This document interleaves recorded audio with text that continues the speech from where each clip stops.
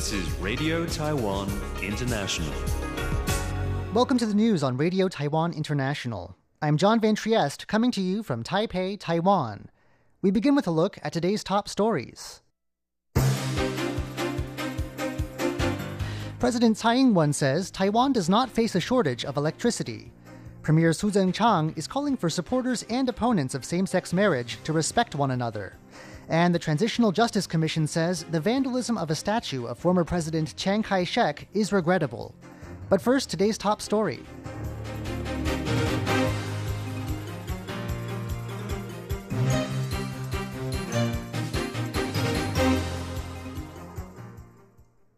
President Tsai Ing-wen says Taiwan does not face a shortage of electricity. Tsai was speaking Friday at a gathering attended by representatives of business and industrial groups. Tsai said she understands that industries are concerned about Taiwan's energy supply and its restructuring. Tsai said the government will do its best to provide a steady supply of power. Premier Su Tseng-chang is calling for supporters and opponents of same-sex marriage to respect one another. That's as a draft bill to legalize same-sex marriage heads to the legislature. The cabinet approved the bill Thursday. The bill grants same-sex couples inheritance rights, medical rights, and limited adoption rights. However, it does not cover same-sex marriages between Taiwanese and foreign nationals, nor does it legalize assisted reproduction for same-sex couples.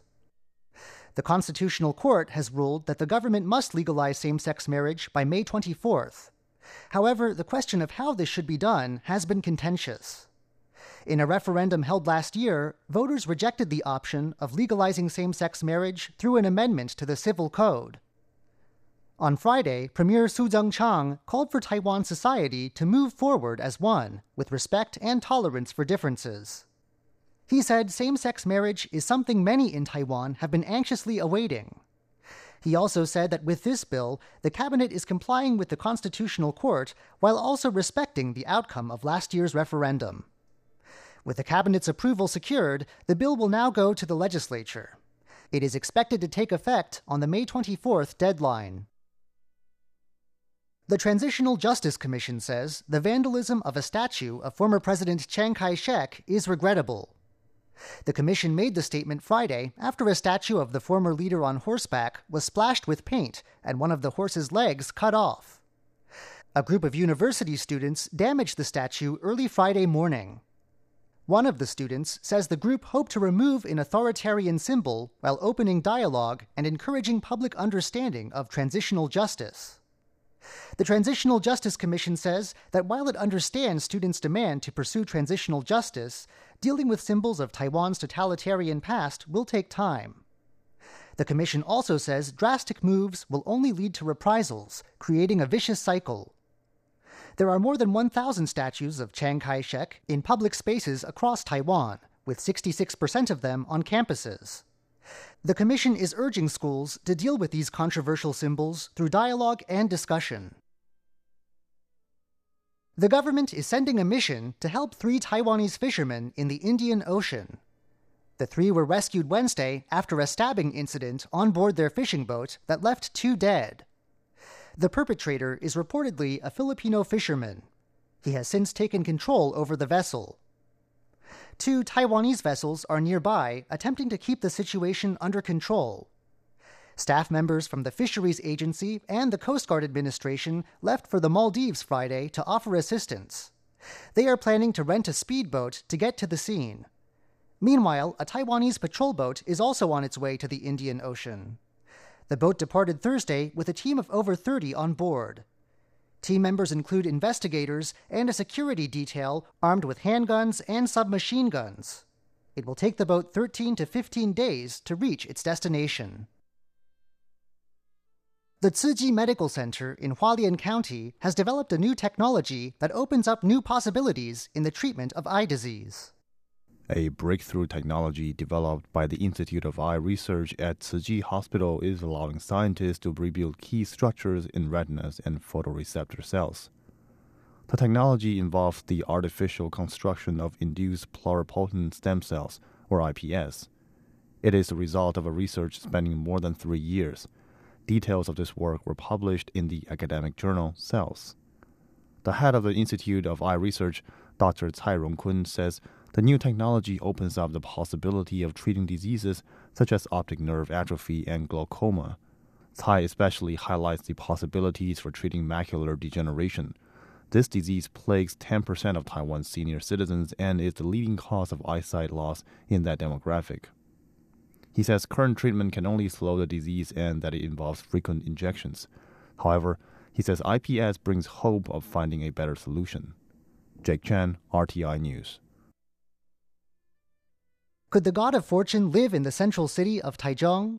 When it comes to winning the lottery, the city's residents are awfully lucky. Over the past 5 years, more top prize winning lottery tickets have been sold in the city of Taichung than anywhere else in Taiwan. The value of these prizes has ranged from 100 million to 26 million US dollars. Local shops that have sold winning tickets hype up their track records to attract more customers, setting off firecrackers after a win and advertising past wins on their walls. The owner of one of these stores says that in his case, winning numbers in the past have either been chosen by a computer or by customers themselves. He said numbers chosen by a computer have a higher chance of landing customers a fortune. The latest top prize up for grabs is even higher than in the past. But will the god of fortune visit Taichung again? You never know. Paula Chow, RTI News. Do you speak Hokkien?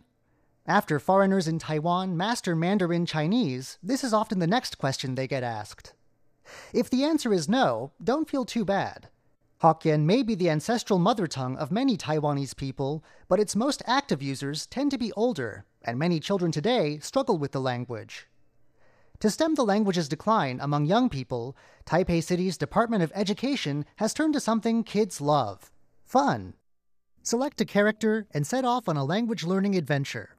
That's what Taipei's Department of Education hopes kids across Taiwan will do with a newly released game.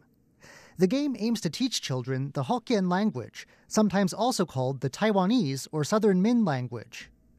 Generations of Hokkien speakers learn the language the natural way. But over the decades, local languages like Hokkien have felt the squeeze from the official promotion of Mandarin.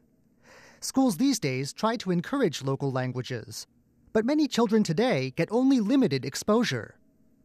The game is designed to hold children's interest, but the head of Taipei's education department, Zheng Zanjin, believes the game will get kids using Hokkien beyond the virtual world.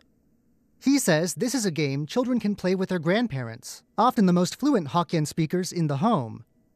Grandchildren can learn from their grandparents as they play, and perhaps this game will spark a desire to learn even more. John Van Trieste, RTI News. The Taipei city government announced Friday that it will offer an Easy Card discount to senior citizens and those with disabilities. The discount will take effect March 1st. The city government hopes those eligible for the discount will use the opportunity to get out more. The Easy Card is a prepaid access card that allows users to pay for rides on Taipei's subway system as well as on buses and taxis. The card can also be used to pay for items at most convenience stores. The Taipei city government says those eligible for the discount can enjoy up to 50 NT dollars, or $1.70 US, for each ride they take on the city's double-decker sightseeing buses, or on taxis specifically for senior citizens. Thanks for joining me for the news. I'm John Van Trieste. Stay tuned for another 50 minutes of English language features brought to you by Radio Taiwan International.